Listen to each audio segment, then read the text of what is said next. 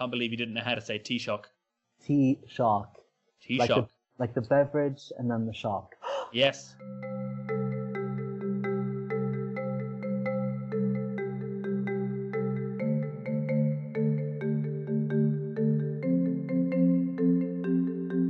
Hello, bonjour, guten tag, and welcome to the EuropeLex podcast. I'm Ewan Healy, and in this episode we discuss the upcoming elections in Ireland with Ireland Thinks' and TU Dublin's Dr. Kevin Cunningham, and we take a deep dive in the elections in Azerbaijan with an interview with Anar Oryov, the editor-in-chief of Canal 13, one of the largest independent news outlets in the Azeri language. And with me, sailing the seas of European discourse, with me is Sweden's own, EuropeLex's own, Gabriel Hedengren. Woohoo! Hi, Ewan. How are you doing? I'm good. I'm excited for this very elections-packed episode we have going this week with some great interviews. But I was thinking before we go into those, so the Ireland and the Azerbaijani elections, I was thinking whether or not you wanted to just go through some other news items from across our lovely continent. That's a very good idea. In fact, I've prepared some words to that effect. It's almost like we planned this. Yeah, oh my gosh. Starting, I'm going to take you first to the Mediterranean and to Italy, where two regional elections took place this week on Sunday, just this week, in Emilia-Romagna and Calabria. The two stories of the two regions are fairly divergent, with Calabria, which is a region in the south, seeing the collapse of the centre-left list led by Partito Democratico, in favour of the centre-right to right-wing list led by Forza Italia and Lega Nord. Meanwhile, in the northern region of Emilia-Romagna, the centre-left list put out a stronger performance, holding on to their control of both the regional parliament and the regional presidency. While the centre-right list made gains, they were insufficient to defeat the centre-left. Movimento 5 Stelle, the Five-Star Movement, which is a member of the Inscript group in the European Parliament, saw their troubles grow as their vote collapsed in both regions, despite past favourable results there, particularly in Calabria. The 5 Stelle are polling very low on the national level and are concerned about future national elections. Well, so I'm going to take you now to Burgenland in Austria.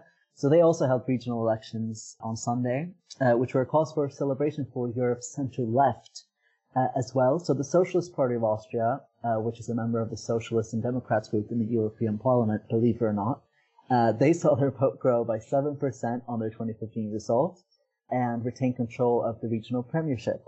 So they gained a single-seat majority, though, in 36-seat legislature. Now we're going to go back to the Mediterranean, but down to Europe's southeast to Greece, where a new president has been elected. Top judge Katerina Sakellaropoulou was elected by the Greek parliament as president of the Hellenic Republic. The new head of state, though independent, was proposed by the ruling centre-right New Democracy, EPP, who had strong election results last year and now hold the prime ministership. And her candidacy was also supported by left-wing Syriza, the former largest party, and the centre-left Kinal S&D. She had an overwhelming support in Parliament, with 261 of the 300 Greek MPs voting for her in the first round. And what's exciting particularly about her is that she is the first female president of Greece. She is also part of a long tradition of presidents being from the academic field of law. 7 of the previous presidents have, like the new president, are alumni of the National and Kapodistrian University of Athens, and one of the others graduated from Aristotle University of Thessaloniki. So I'm going to stay in Greece now, and we're going to cover what we love here at EuropeLex, namely electoral reform. Woo! Woohoo! So they are changing their electoral system from proportional back to one of reinforced proportionality, and that's become law. So basically, how it's going to work is that the first place party will receive a bonus of 20 seats if it has over 25% of the vote, plus 1 seat for every 0.5% it achieves over 25%, with the maximum bonus seats that can be allocated being 50. Remember that, Ewan. I'll try my best. However, to make this even more complicated, the vote on these new laws failed to receive a supermajority in the Greek parliament, which is needed to sort of speedily pass it through. So under the current constitution, what this means is that any of these changes, they won't take effect until 2027. But yeah, we'll be waiting, won't we, Ewan? Oh, we will. You know how I feel about electoral reform. Yes. Very excited. Speaking of things that are exciting, we had some unexpected news this week. coming from Slovenia, where Prime Minister Marjan Saric resigned as Prime Minister after the resignation of his finance minister on the same day. He claimed that his party could not pass any of its important legislation and called for fresh elections. His centre-left and liberal minority coalition has been shaky since the end of last year when the left-wing Levica, or the Left Party, left the coalition. So follow EuropoLex for all of the updates on that, and they'll be to come. But what have we got first, Gabriel? In the last week or so of campaigning. Can't believe you didn't know how to say Taoiseach. Taoiseach. Taoiseach. Like the beverage and then the shock. Yes. Yeah, so last week, on Thursday the 23rd of January, I spoke to Dr. Kevin Cunningham, who is a pollster and academic who's an expert on Irish electoral politics. So on top of teaching me how to say the Irish word for Prime Minister, which I now know is Taoiseach, he also told me about this upcoming last week of campaigning for the elections and what we can expect from that. And he got down with the basics on Irish electoral politics. On January the 14th, the Irish Prime Minister, or Taoiseach, Leo Varadkar of the centre-right Fine Gael party, officially requested a general election 1 year before being legally obliged to, triggering a 4-week electoral campaign which will culminate on Saturday the 8th of February. And I'm thrilled to say that here to discuss this with us today, we have Dr. Kevin Cunningham. He's a lecturer in politics at TU Dublin, pollster at research company Ireland Thinks, and he's also a former targeted and analysis manager for UK Labour. Hi, Kevin. Hello, hi. So I guess just to start off, I wanted to ask you why Leo Varadkar chose to trigger the election at this precise moment, and whether it has to do at all with the Brexit process, because I think for a lot of people outside of Ireland, that's the context we've seen him in most, and that's obviously something that's coming to a close. Yeah, how about why is this happening now? There's two things. Firstly, it provides a gap with which the Taoiseach can actually go to the people to actually ask, because obviously the negotiations for the next year will be more difficult without a government. But broadly speaking, the government in Ireland has been a minority government with confidence in supply, and so essentially it's been a very weak government. It doesn't have a huge amount of control, and somewhat in its own interests, Brexit has been an issue for which Leo Varadkar has been perceived as being relatively strong. The other parties in Ireland have been relatively supportive of the position of Ireland and the backstop, and so it's enabled him to be perceived internationally to be relatively competent.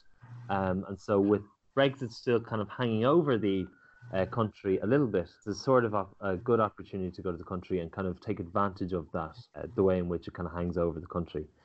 In a sense, Fine Gael, the centre-right party, his party, has typically improved and done relatively well in opinion polls as various crunch points have occurred. When there was a big crunch around the backstop, and his party support jumped significantly around that. Whenever he kind of, as it were, stuck it to the Brits, I guess the public kind of reacts relatively well in terms of there's still a certain amount of the population for which the old enemy and relationship with the old enemy is still quite important. So I started off saying, Leo Varadkar's party, Fine Gael, it's a centre-right party. Can you just describe in a bit more detail the dynamics for which it has ruled since the last election, which was in 2016?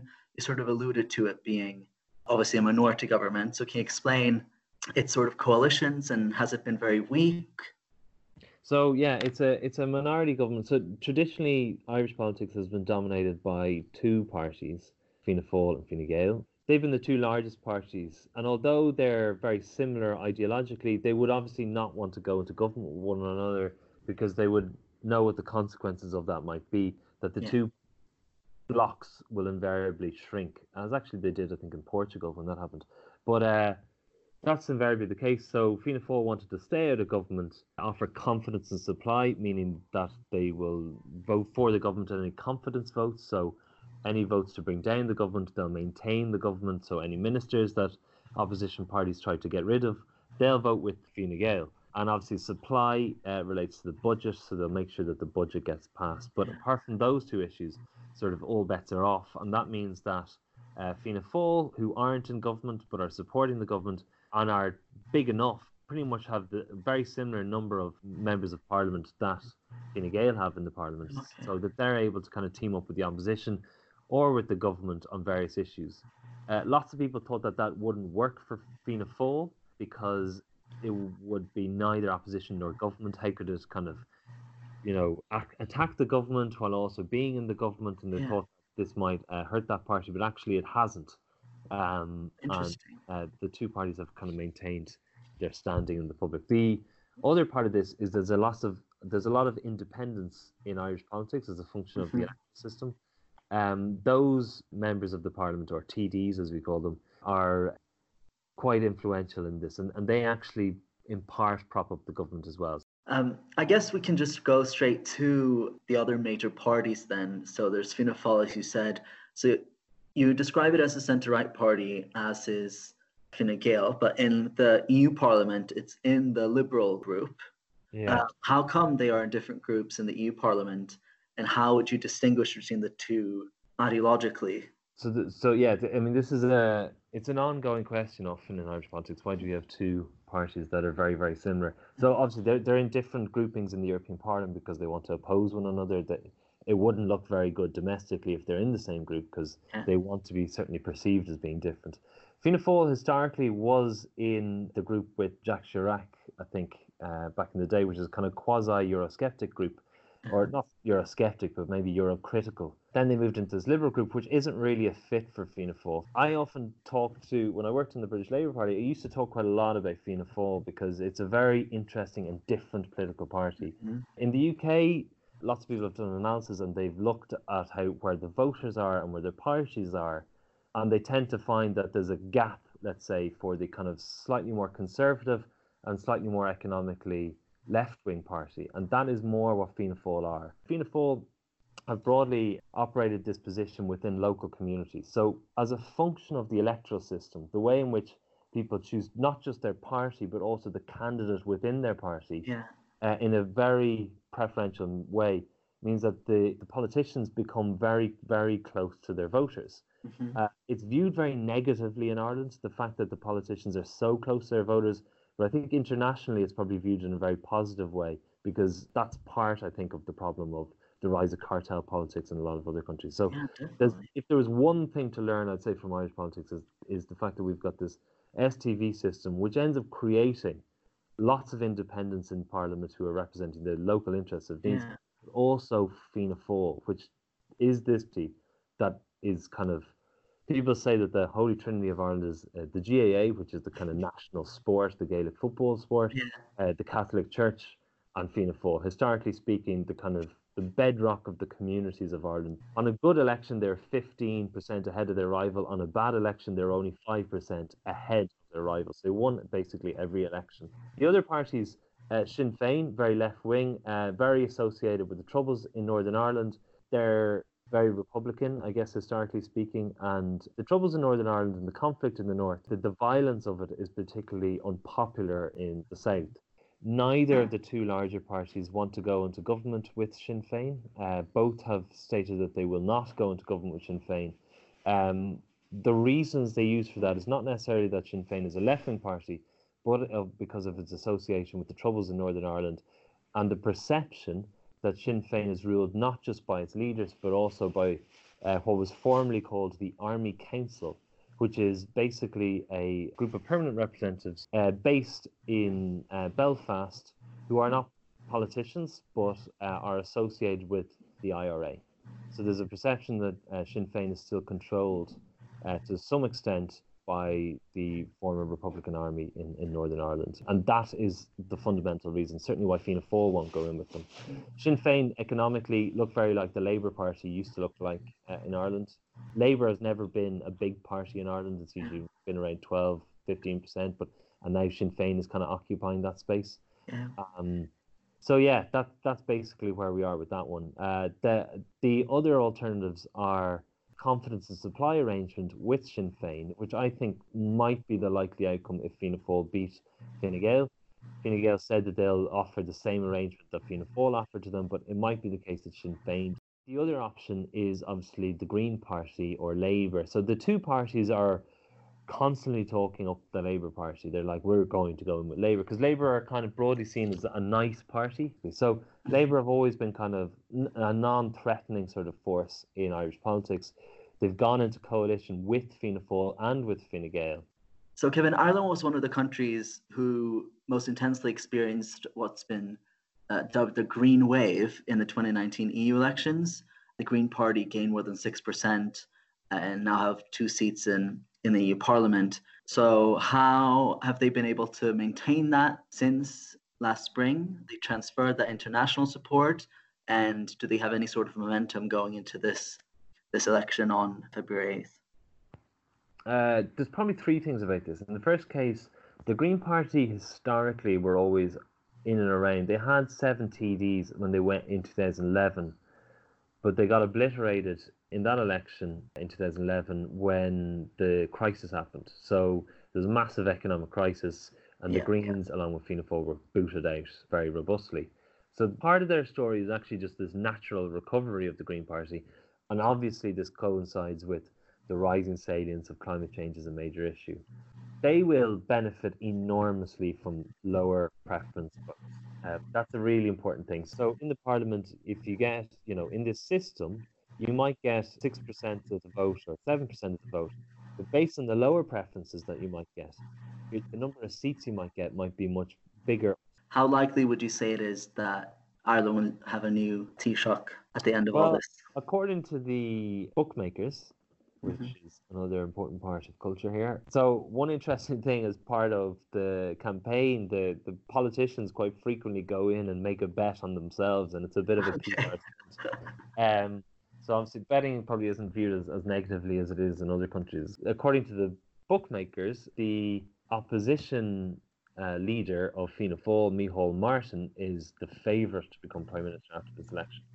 I don't know if that's going to be the case. The polls certainly indicate that Fianna Fáil are ahead.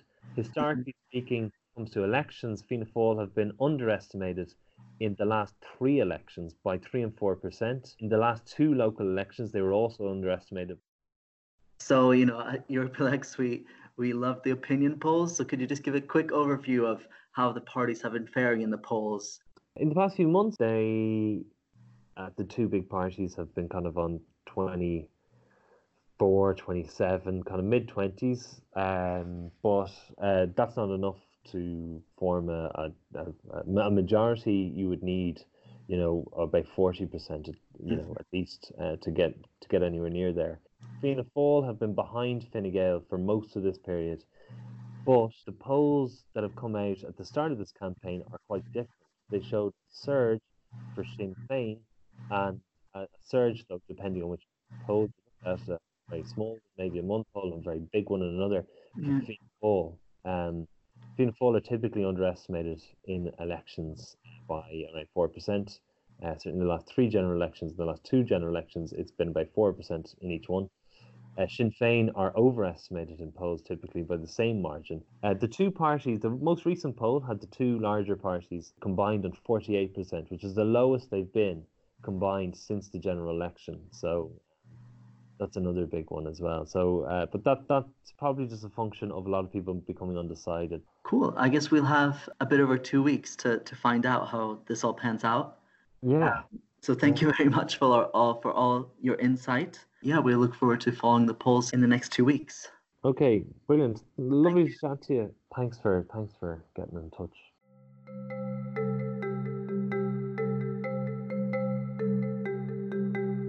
This is the podcast of the poll aggregator Europalex. Every 2 weeks, Europalex's head of communications, Ewan Healy, and contributor for Sweden, Gabriel Hedengren, that's me, takes us across Europe talking politics, polls, and a whole assortment of general nerdiness. We're currently looking for podcast sponsors, so please do get in touch via our website if you'd like to advertise with us. What's equally exciting and new for this week is that some friends at treffpunkteuropa.de and the newfederalist.eu approached us and are now sharing our content on their platforms, sharing links to this podcast on their platforms. Do you run a media organization? That's where you're supposed to say yes. If you say yes, then the answer is you could also share our stuff, our podcast, on your website. So do get in touch if you want to do that and get stuck in and join our community. Cheers to our friends at Treffpunkt Europa and the New Federalist. And do check out their stuff if you're interested in European politics, which I'm sure you are, because you're still here, and this is like 10 minutes in, 20 minutes in, I don't know. So if you're still here, sounds like a good time. Going from Europe's western frontier in Ireland to one of Europe's most eastern countries, I've got an interview next, which took place just last Thursday on the 23rd with Azeri journalist Anar Oreshov.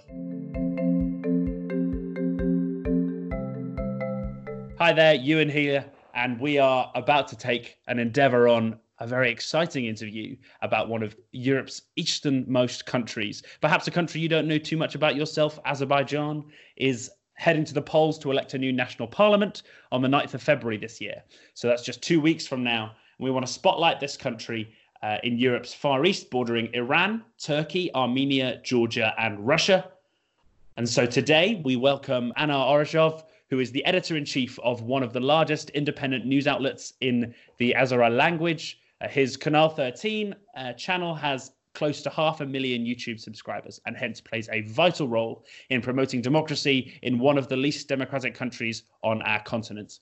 Kanal 13 broadcasts daily from 10 a.m. till 10 p.m. local time, and we are absolutely thrilled to have their editor with us now to talk about Azerbaijani politics. Welcome, Anar. Hi, good day, everyone. Thank you very much for inviting me for this interview. Yeah, great to have you. So, as I said in my intro, there are a lot of people who might not know maybe even where Azerbaijan is or really anything about it. So do you want to just take us a little bit through what's developed in Azerbaijan since its independence from the USSR in 1991 and what politics is like now? Yeah, actually, thank you very much for starting with this question, because today the political situation in Azerbaijan is really started from the 19th year when the Haydar Aliyev, the father of the current president of Azerbaijan, Ilham Aliyev, came to power in Azerbaijan in 1993. After just 2 years, Azerbaijan getting its independence from USSR. And from that time, we do have in Azerbaijan almost every time, the political pressures, problems, political prisoners. Despite of this long time, about the 30 years that passed from getting independence from USSR, but Azerbaijan unfortunately couldn't make any big steps towards to democracy, freedom of speech, and the other basic human rights standards in Azerbaijan. There is a violation of human rights in Azerbaijan. There is a awful pressure against free media, independent political parties who is thinking different than the current government. So we do have really big problems. And as you already mentioned, Azerbaijan, one of the least democratic countries, unfortunately, on our continent. Thanks for that background. So yeah, on this point of democracy, I was just having a look at some of the major company or major organizations which do democracy measurement and how they rate Azerbaijan just before we started this interview. So Freedom House describe Azerbaijan as a not free country, while the Economic Intelligence Unit call it an authoritarian regime, which is their lowest rating. Do you think that's accurate? I mean, how free and fair would you say that elections are in Azerbaijan? To be honest, I think that this is the elections also. If just on the pre-elections period, all of us who think that the political situation should be changed in Azerbaijan to have more democracy, we always have some hopes that maybe this time is the shifting period for Azerbaijan. But according to all previous experience, I also think that when the people themselves, they don't participate in this changing period, never democratic change can be realistic in one country as well as in Azerbaijan.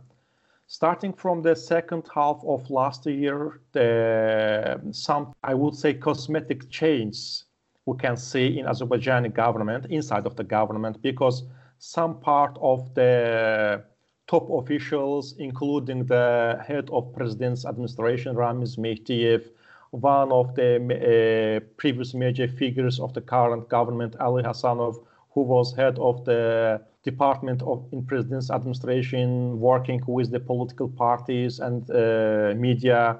He fired from his position. Head of Minister of Internal Affairs, Ramil Usubov, went from his position. And after all of this change, some people started to think that maybe we do have also some change toward to democracy, and we will see much more democratic Azerbaijan in next year. I also had some hopes, because we started to think that maybe under the pressures of some European institutions, some international institutions, Azerbaijani government really would like to make some change. But what happened during the last months of last year, and in December, 23 of December in Azerbaijan, we had municipality elections. And one of the popular Azerbaijani bloggers, Mehman Husseinov, also participated in these elections, and he won elections. He really ran a good elections campaign. But unfortunately, at the end, Central Election Commission of Azerbaijan didn't recognize that the person even was elected to the local municipality. Right. Okay. So what we're seeing is some sort of systemic prevention of opposition candidates, even popular ones, from doing well. So I guess my next question is, as you've alluded to already, is about the role of the media. And I guess as Canal 13 is an important role, as representing sort of an alternative voice to state media, as an independent voice, have you felt pressure from the government against you personally, or against, just so listeners can get a little bit of an understanding of what it's like to be an independent media broadcaster in Azerbaijan? Yes, we started TV Channel 13 as a first online web-based TV station in Azerbaijan in 2008. All this period, we got a strong pressure from the government. And at the end, on 2014, current authorities started criminal investigation against many politically active persons, including independent NGO representatives, journalists. And as a result of it, I had to leave Azerbaijan, because there is open criminal investigations against me also, not just me, also against my wife.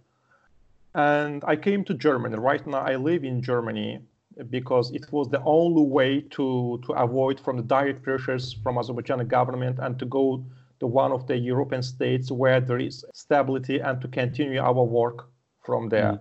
So after coming here in Germany, I tried to continue our work on Channel 13, but the NGO, which I was the chairman on this NGO, it's called Caucasus Media Investigation Center. It stopped because they're all bank accounts under their arrest, and we couldn't use it at all after the changing of NGO legislation in Azerbaijan.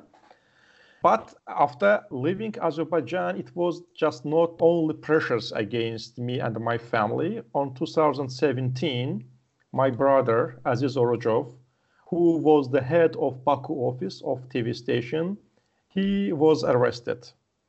And on the December of 2017, he sentenced for 6 years in prison. After staying 11 months in prison and having strong pressures from international organizations, from OSCE and many other, Amnesty International, Freedom House, they made statements about the releasing of the many journalists, including my brother. Government released my brother, but he is under conditional arrest right now. So there is a travel ban against him. He cannot leave Azerbaijan. And still he is keeping as a prisoner in Azerbaijan in order to have pressures against our TV station. Wow. That's really interesting to hear, and incredibly tough to know that there's this sort of lack of freedom for journalists like you or I. That's really challenging to hear for us as Europeans. So moving from obviously your important role as a voice in a democracy, as the important independent media in a democracy, moving on to the actual elections which are coming up. So they were called as snap elections. Do sort of two questions about this then, I guess. Firstly, why was Parliament dissolved? And secondly, why does Parliament matter? Does it have any power? So just I would like to mention, this is the small part of it. It is related mostly to the previous question. So the thinking of us was that we have to continue our free media work even under very strong pressures. So during arrest of my brother, we got a lot of pressures to stop our work on internet media. For that time, our TV channel had around 200,000 subscribers, but it is like the struggle of my life. So I decided, no, we will go till the end. And today we have around 500,000 subscribers just in YouTube channel and several 100,000 followers on Facebook and Instagram page. The question related with the snap elections in Azerbaijan, why did it happen? Why dissolved the parliament suddenly? And just 10 months, after 10 months, we should have normal elections, parliamentary elections, but the government decided to appoint it to the February this year.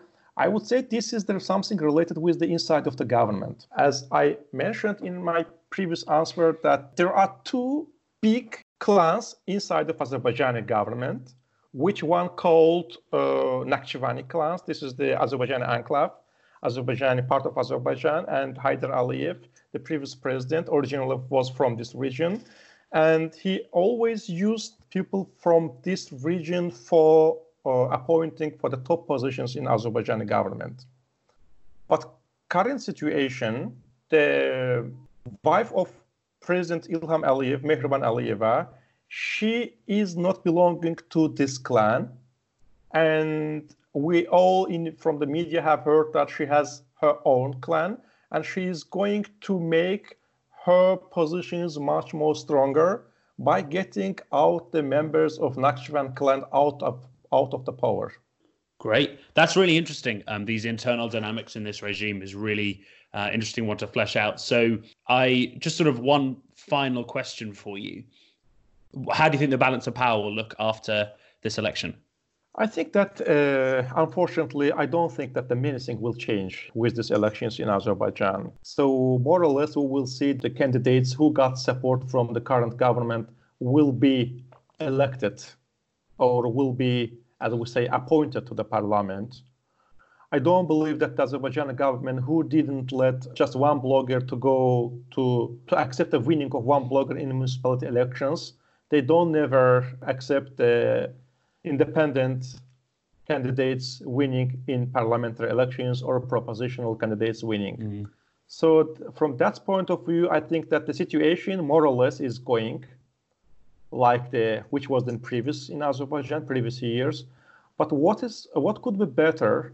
I have to say that pressure against to free media during last several months is not so strong as the last years.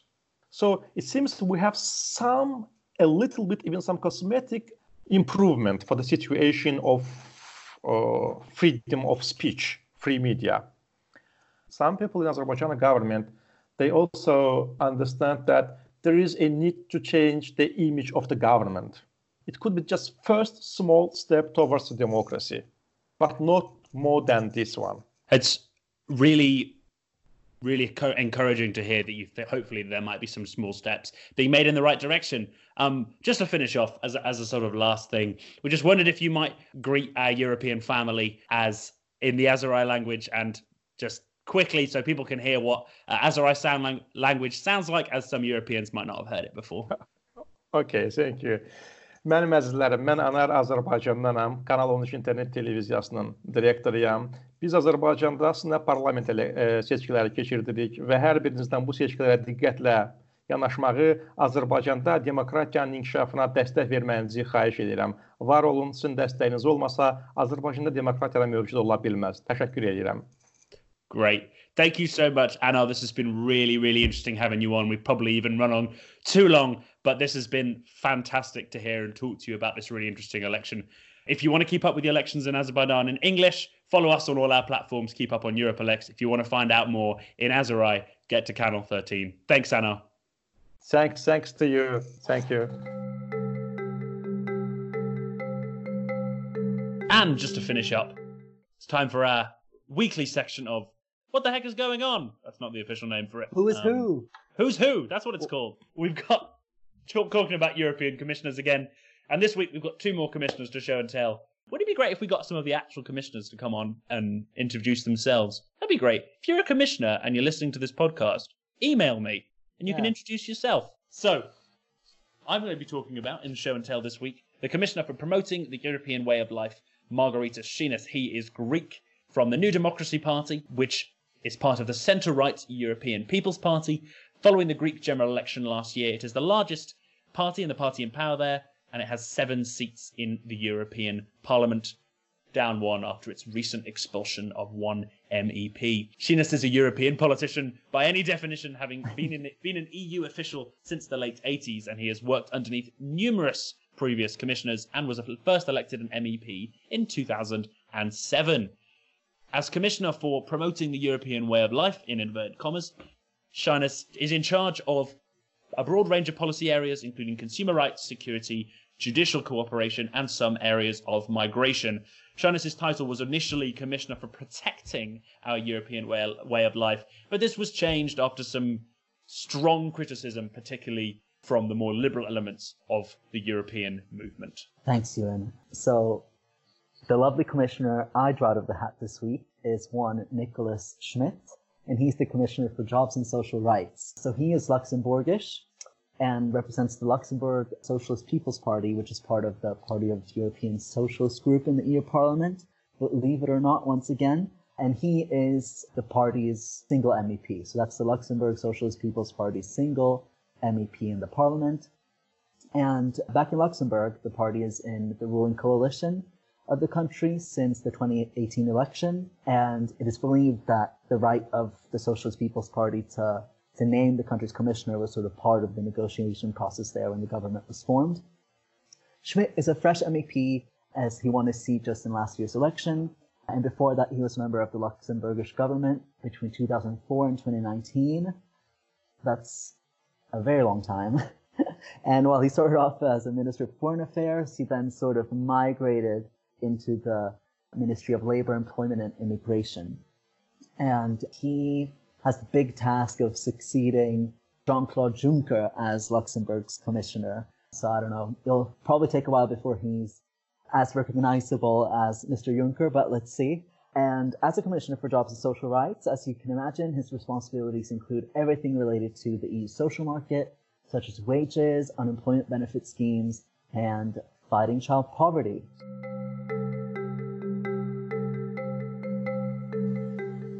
Thank you for listening to the EuropeLex podcast. Make sure you follow us on Twitter, Facebook, Instagram, and YouTube to stay up to date with European politics between episodes. And if you like what we do, which I hope you do, subscribe and review this podcast to keep us around for more.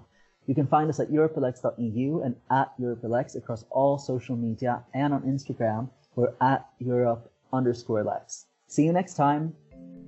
You've been listening to the EuropeLex podcast hosted by me, Ewan Healy, and Gabriel Hedengren.